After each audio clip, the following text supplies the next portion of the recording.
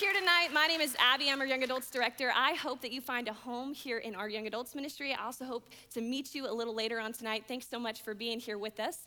But hey, since we're all standing, let's go ahead and keep that same posture as we dive into the Word of God tonight. Tonight we're going to be in Luke chapter 8. So if you have a Bible, you can go ahead and turn there with us, Luke chapter 8. If not, don't worry, it's going to be on the side screens for you. But we're going to pick up in verse 40. The Word of God says this tonight.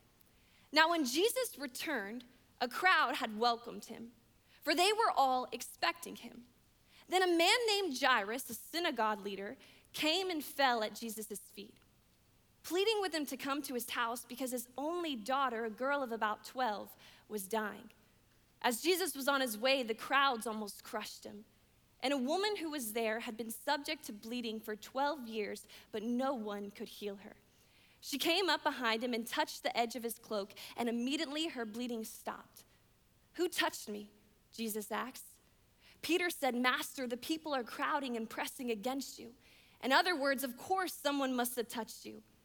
But Jesus said, "Someone touched me, for I know that power has gone out from me." Then the woman, seeing that she could not go unnoticed any longer, came trembling and fell at his feet. In the presence of all the people, she told why she had touched him and how she had been healed instantly. Then he said to her, "Daughter, your faith has made you well. Go in peace." While Jesus was still speaking, someone came from the house of Jairus saying, "Your daughter is dead. Don't bother the teacher anymore." But hearing this, Jesus said to Jairus, "Don't be afraid, just believe, and she will be healed." When he arrived at the house of Jairus, he didn't let anyone go in with him except for Peter, John, James, and the child's father and mother. Meanwhile, all the people were wailing and mourning for her. "Stop wailing," Jesus said, "for she is not dead, but asleep." They laughed at him, knowing that she was dead. But he just took her by the hand and said, "My child, get up." Her spirit returned, and at once she stood up. Her parents were astonished, but he ordered them not to tell anyone what had happened. Well, God, we come before you knowing that you say in your word that you are a living and active God. So we ask that you would meet with us, you would speak to us. For if you do not speak, absolutely nothing of any importance will have happened tonight, God. Our attention's on you. It's in Jesus' name we all said, amen, amen. You can be seated. So you probably heard this phrase before, strong and independent. Whether you use these terms to describe yourself or maybe someone you know, you've probably heard the term, they're just strong and independent. Now, I don't know about you, but I value being independent. I'm a pretty independent person. I got my own place, I got my own car, I got my own dog. I'm an independent person. But if I'm honest tonight, there are some things in life that I just really wouldn't mind not doing. For instance, if someone would like to take out the trash for me, I will gladly let them take out the trash and say thank you. If someone wants to touch the door handle so that I don't get potential flu germs on my hand, they can gladly touch the handle. I'll walk through the door again and say thanks. If someone wants to drive, I will gladly be a passenger princess. That sounds a lot like my love language. Because I don't know about you. Oh, apparently I do, because some of you agree with me tonight. But when it comes to car vehicles, I want absolutely nothing to do with it. I don't want to wash them. I don't want to put air pressure in it. I don't want to go and get it inspected. I do not like car ownership. So much so that when I play the board game Life, you know where you have the little cars and you spin the wheel and go around playing Life? You know of it? As soon as my little car piece lands on the marriage altar, I take my pink peg out and I replace it with the man peg because I don't want nothing to do with vehicles that much. That's right, Jedediah. I can't stand car ownership. So a few weeks ago, I have to take my car into the shop for an inspection. Pretty easy. I walk in, and then these men tell me that my car inspection has failed because something's wrong with the tire.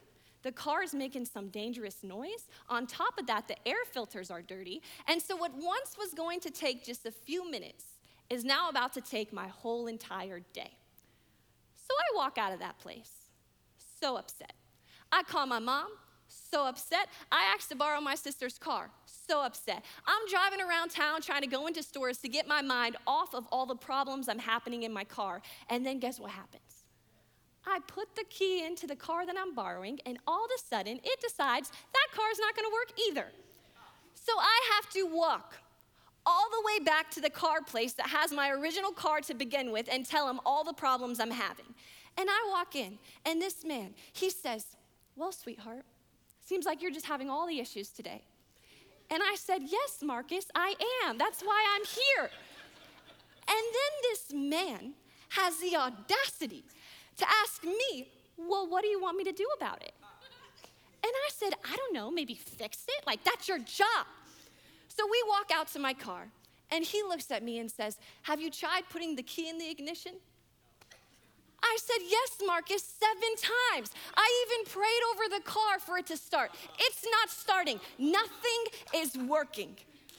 So Marcus looks at me and says, well, I'll put the key in and try myself, and I'll pray just like you, and we'll see what happens. I walk away so mad. I'm so mad that God hasn't sent my 6-foot-something husband to tell Marcus he's delusional. I'm so mad that Marcus told me he was gonna pray after I just told him I had already prayed. Clearly, God isn't answering prayers for vehicles right now. But then guess who walks in with a praise report? It's Marcus. He says, I turned on the car. I said, how did you get that to happen? And he says, I just put the key in, I popped the hood, it must have been that prayer I prayed just like you. And I said, great, Marcus. I'm so glad that God has chosen to answer your prayer over mine. But I wonder if you've ever felt like that before. Have you ever felt like God was answering prayer for every other person besides you? Have you ever felt like God was silent or being absent towards your situation? Or worse, have you ever felt as though God was blessing every other person besides you? See, the scripture doesn't turn a blind eye to this. In fact, in the book of Romans, it tells us that these things written down in the past were written for our instruction so that we may have hope. And here in the text, we see that Jairus is someone that can relate to the tension of waiting. It said that Jairus was a synagogue leader, meaning he's distinguished, he's equipped. He has everything he could ever need at his fingertips. Jairus is strong and independent, if you will, but there's one thing he cannot do. He cannot heal his child. And if you notice in the text, it doesn't just say that it's his child, but rather it says his only daughter. A girl of about 12 was dying. See, this is Jairus' one and only little girl. Jairus is prestigious, he has it all, yet there's one thing he cannot do. He cannot save his only dying daughter. So he decides to run to the only one who can, and that's Jesus. Jesus agrees to go to his house so that he can place his healing hands upon the little girl. And on their way over, they get stopped by an interruption of a woman needing a miracle. So Jairus is having to sit. He's having to wait, and he's having to watch Jesus do the one thing that he himself is begging him to do in his own life. What do we do when we're waiting on God to do the one thing he's constantly doing for others? See, because it can hurt. It can hurt when everyone else around you is making plans for the future, but you don't know what to do because you still haven't heard back from the school yet. It can hurt when it's cold outside and you're lonely and you open up Instagram to see yet another person getting engaged. It can hurt when you've been praying about that job and the other person you know is about to hop to their third one that's even better than the one that they had. It can hurt when you're having to sit back and wait and watch in the waiting. But you see, when circumstances don't change, it's because God is more concerned with your character rather than your timetable. And waiting, quite possibly, is one of the most sacred things that we could ever do. And yet waiting can be one of the most difficult things we ever accomplish. But see, there's a character development taking place as you wait that you wouldn't have learned if you didn't get to endure the process. So through the scriptures tonight, I believe that there are 3 encouragements that we can hold on to as we endure the process of waiting. So here's the first thing. If you're taking notes, Go ahead and write this one down. In the waiting, frame your faith around the answered prayers God gives to others. Frame your faith around the answered prayers that God gives to others. See, we see Jesus on this way to Jairus' house. He meets this woman. And we see that as he's healing this woman, Jairus doesn't get mentioned for 6 verses. The man who brought Jesus to this area to begin with doesn't get mentioned for 6 verses throughout the scripture. He's missing. We don't know what has happened, but we know what Jairus could have been doing. Jairus could have been bitter. He could have said, "Really, Jesus? This woman has been bleeding for 12 years. It's not gonna be the end of the world if she bleeds for 5 more minutes. But my daughter is dying." But notice Jairus doesn't say that. In fact, he sits in the waiting as he gladly takes a front row seat to watch Jesus do what Jesus does best. And I wonder, what front row seat has God given in your life today? Who in your life do you know that's been healed? Who in your life do you know that's living in the midst of an answered prayer that you can have gratitude about too? Where can you rejoice with those who rejoice, as the scriptures say? See, because you have 2 options in the waiting. You can partner with fear or you can partner with faith. In your waiting, you have 2 options. You can partner with fear or you can partner with faith, but you cannot do both. The choice remains yours. Will you choose to partner with the fear or will you choose to partner with the faith? Because I don't know about you, but I'd rather partner in faith, commanding my soul to praise the Lord as we sang about earlier, than partner in fear, giving the enemy a foothold any day of the week.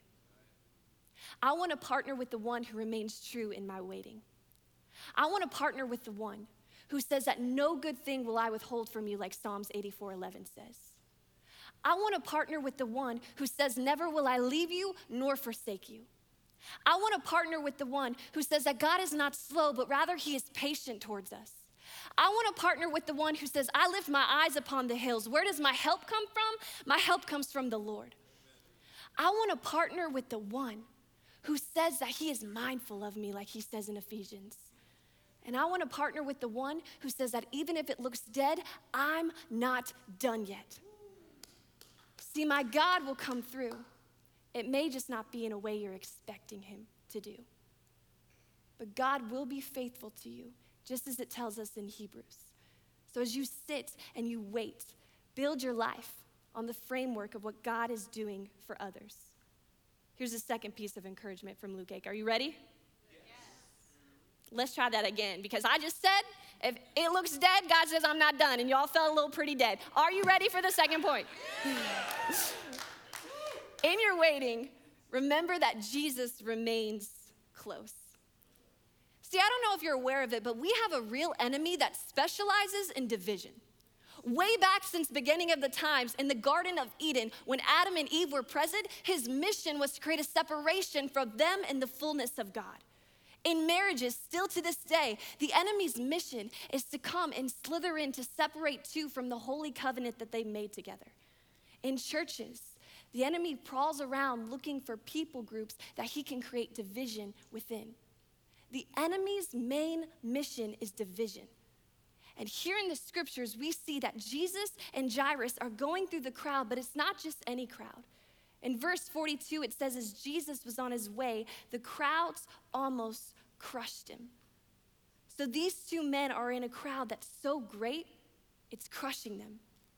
There are so many people around that Peter actually tells Jesus, so many people have probably ran into him. They're in a crushing crowd. And I believe for Jairus, as he watched Jesus answer the prayer for this woman, he probably not only felt far from his miracle, but he probably felt physically far from Jesus as well, due to the crushing size and separation from the crowd. And I imagine in this big crowded circle, it's loud, people are probably all sweaty, and I imagine Jairus has his eyes fixated on Jesus, feeling this pressure to remain physically close, when the scripture says that while Jesus was still speaking, someone came from the house of Jairus saying, "Your daughter is dead. Don't bother the teacher anymore." But hearing this, Jesus said to Jairus, "Don't be afraid, just believe." Don't be afraid, just believe. Do you see what I love about this scripture? Other translations said that Jesus overhearing this. Do you know how close Jesus had to be to Jairus in order to overhear this conversation? See, you are never beyond God's reach. You're never beyond his reach. Even when you don't know if you're being mindful of God, God's already mindful of you. You're not out of his sight. You're not out of his care. He is right by your side, just reaching out his hand.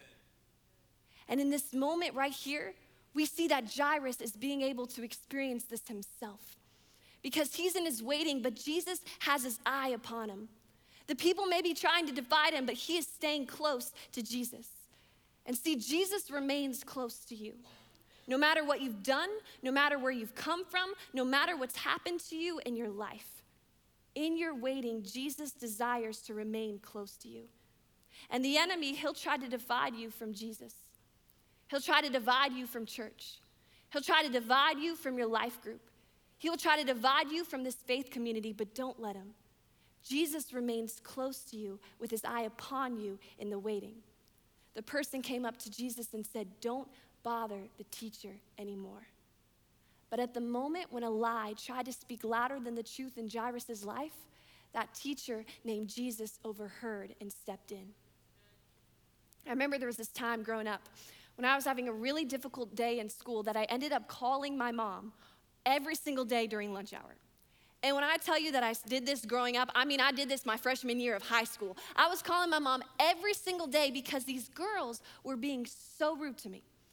And I remember one day these girls told me that they were gonna meet me after class. Now, I don't know what they wanted to meet with me about, but I've seen the movies. And there's no way I was gonna go meet all these girls after class. So as soon as the bell rang, I jetted out of the school, I made it to the parking lot, and all of a sudden I heard all these girls calling out my name. And as I turned, they were just yelling the meanest insults to me. When all of a sudden I heard a voice behind me, and as I turned, I noticed that it was my mom. Now, I don't know where she came from. I don't know how she knew to come, but I am aware of two things. One, she completely told off all these girls in the parking lot. So much so that they never spoke to me again. And two, that was the day when I knew that my mom had my back. And guess what? In Isaiah, in God's word, it tells us that God is a rear guard to you, meaning God's got your back. See, Jairus was never out of God's reach, and so are you. He might do some things you're not expecting him to do along the way, but he's not gonna let you out of his sight. We can rest assured knowing that he will step in and defend you in places that you don't even know about. And why? It's because he's a good father who loves you and remains close to you, even in the places that you do not see. So here's the last thing. Know that in the waiting, God is preparing better than you could ever imagine. In the waiting, God is preparing better than you can ever imagine. And I have a little secret for you. I absolutely stole these words. I stole them from Jesus. They're not mine. This is Ephesians 3:20. Because it says, "Now he who is able to do immeasurably more than we could ever ask, think, or imagine according to the power that is at work within us." If you want that to be true in your life today, let me hear you say amen. Amen? Amen. Amen. See, when did we start to believe that God was a scarcity God? I love how if you attend on Sunday mornings, this past week, Pastor Adam talked about how God is not a scarcity God.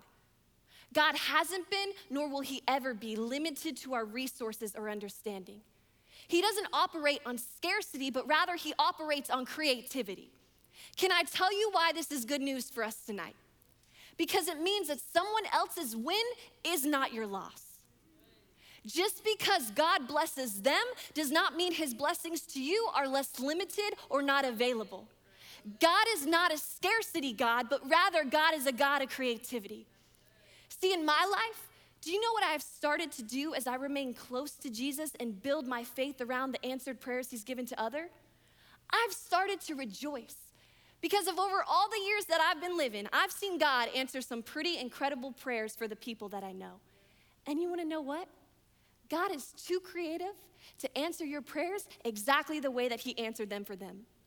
So if he's moved in an amazing way for all these people, just imagine how God would move for you. Build your faith on other people's answer to prayers while knowing that God is preparing better for you than you could ever imagine. He's writing his own personal testimony of goodness that's tailored to you. And you never know the greater things that God is doing while you wait. See, Jesus did follow Jairus home. And Jesus did heal the little girl. It just wasn't in a way that Jairus was expecting to see. See, because Jesus knew that he had to rid the crowd that wanted to see a miracle before he walked into Jairus' house. So he did that with the woman having the issue of blood, so that he could walk in a more intimate setting with just Peter, James, John, and the little girl's parents. I bet Jairus wasn't considering that in his waiting. Jairus probably also wasn't aware that Jesus didn't just want to perform a miracle of testimony for his life, but rather for the disciples' life as well. Because Jesus knew that he was going to die and resurrect, and his disciples were going to need evidence of a living God that could still resurrect people. And they got an eyewitness account sitting in the home of Jairus. Speaking of resurrection, when all Jairus knew to ask for was healing, God saw better. God saw a resurrection story as he healed the little girl. And what I've come to let you know tonight is while we see good, it is our God who sees best. I know that relationship probably had its good moments, but was it really God's best for you? I know right now any job that's available probably seems like a good idea, but I'm here to let you know that God has a best for you. And while we see good, it is our God who sees best. See, God's nature is to take you from glory to glory, from strength to strength, from good things to better things that you couldn't even believe, even if someone told you. And if we didn't wait, we wouldn't get to know God's tender heart of care for us. If we didn't wait, we wouldn't have evidence of moves that could only happen by his hand. If we didn't wait, we wouldn't learn to cherish the present place that we have now. And if we didn't wait, we would miss out on the greatest gift of learning the heart of God that far exceeds anything he could ever bless us with. And if I didn't wait, I wouldn't know his fatherly love for me, a love that's somehow better than even the very best things I have available to me. About 2 weeks ago, I had the opportunity to officiate one of my best friend's weddings of 2 young adults that attend our ministry here. And she doesn't really like to be put in the spotlight, so I'm not gonna mention her name. But I actually am gonna because she's that special, but I won't call her out in the room. Her name's Marissa, and Marissa graciously leads our first contact team. And this gives me an opportunity to let you know, I'm sure you're aware, but a ministry like this can't just happen through one person. It takes a whole team of people who are available, and Marissa so graciously leads all of our first contact volunteers who greet you, and she does this by answering all of my text messages on a Monday so that all I have to focus on a Tuesday is not tripping over my words. And even when I do that, she's right there to encourage me. So for a moment, can you just help me to celebrate Marissa and our first contact team?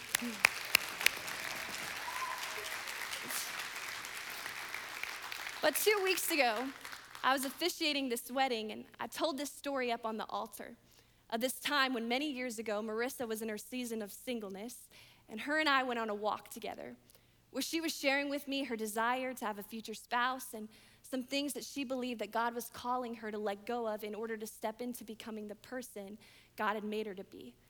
And so on that walk, we talked about several things. We talked about her desires. We talked about prayers that we would be praying together for her future husband, and I shared with her this idea of a redemptive relationship.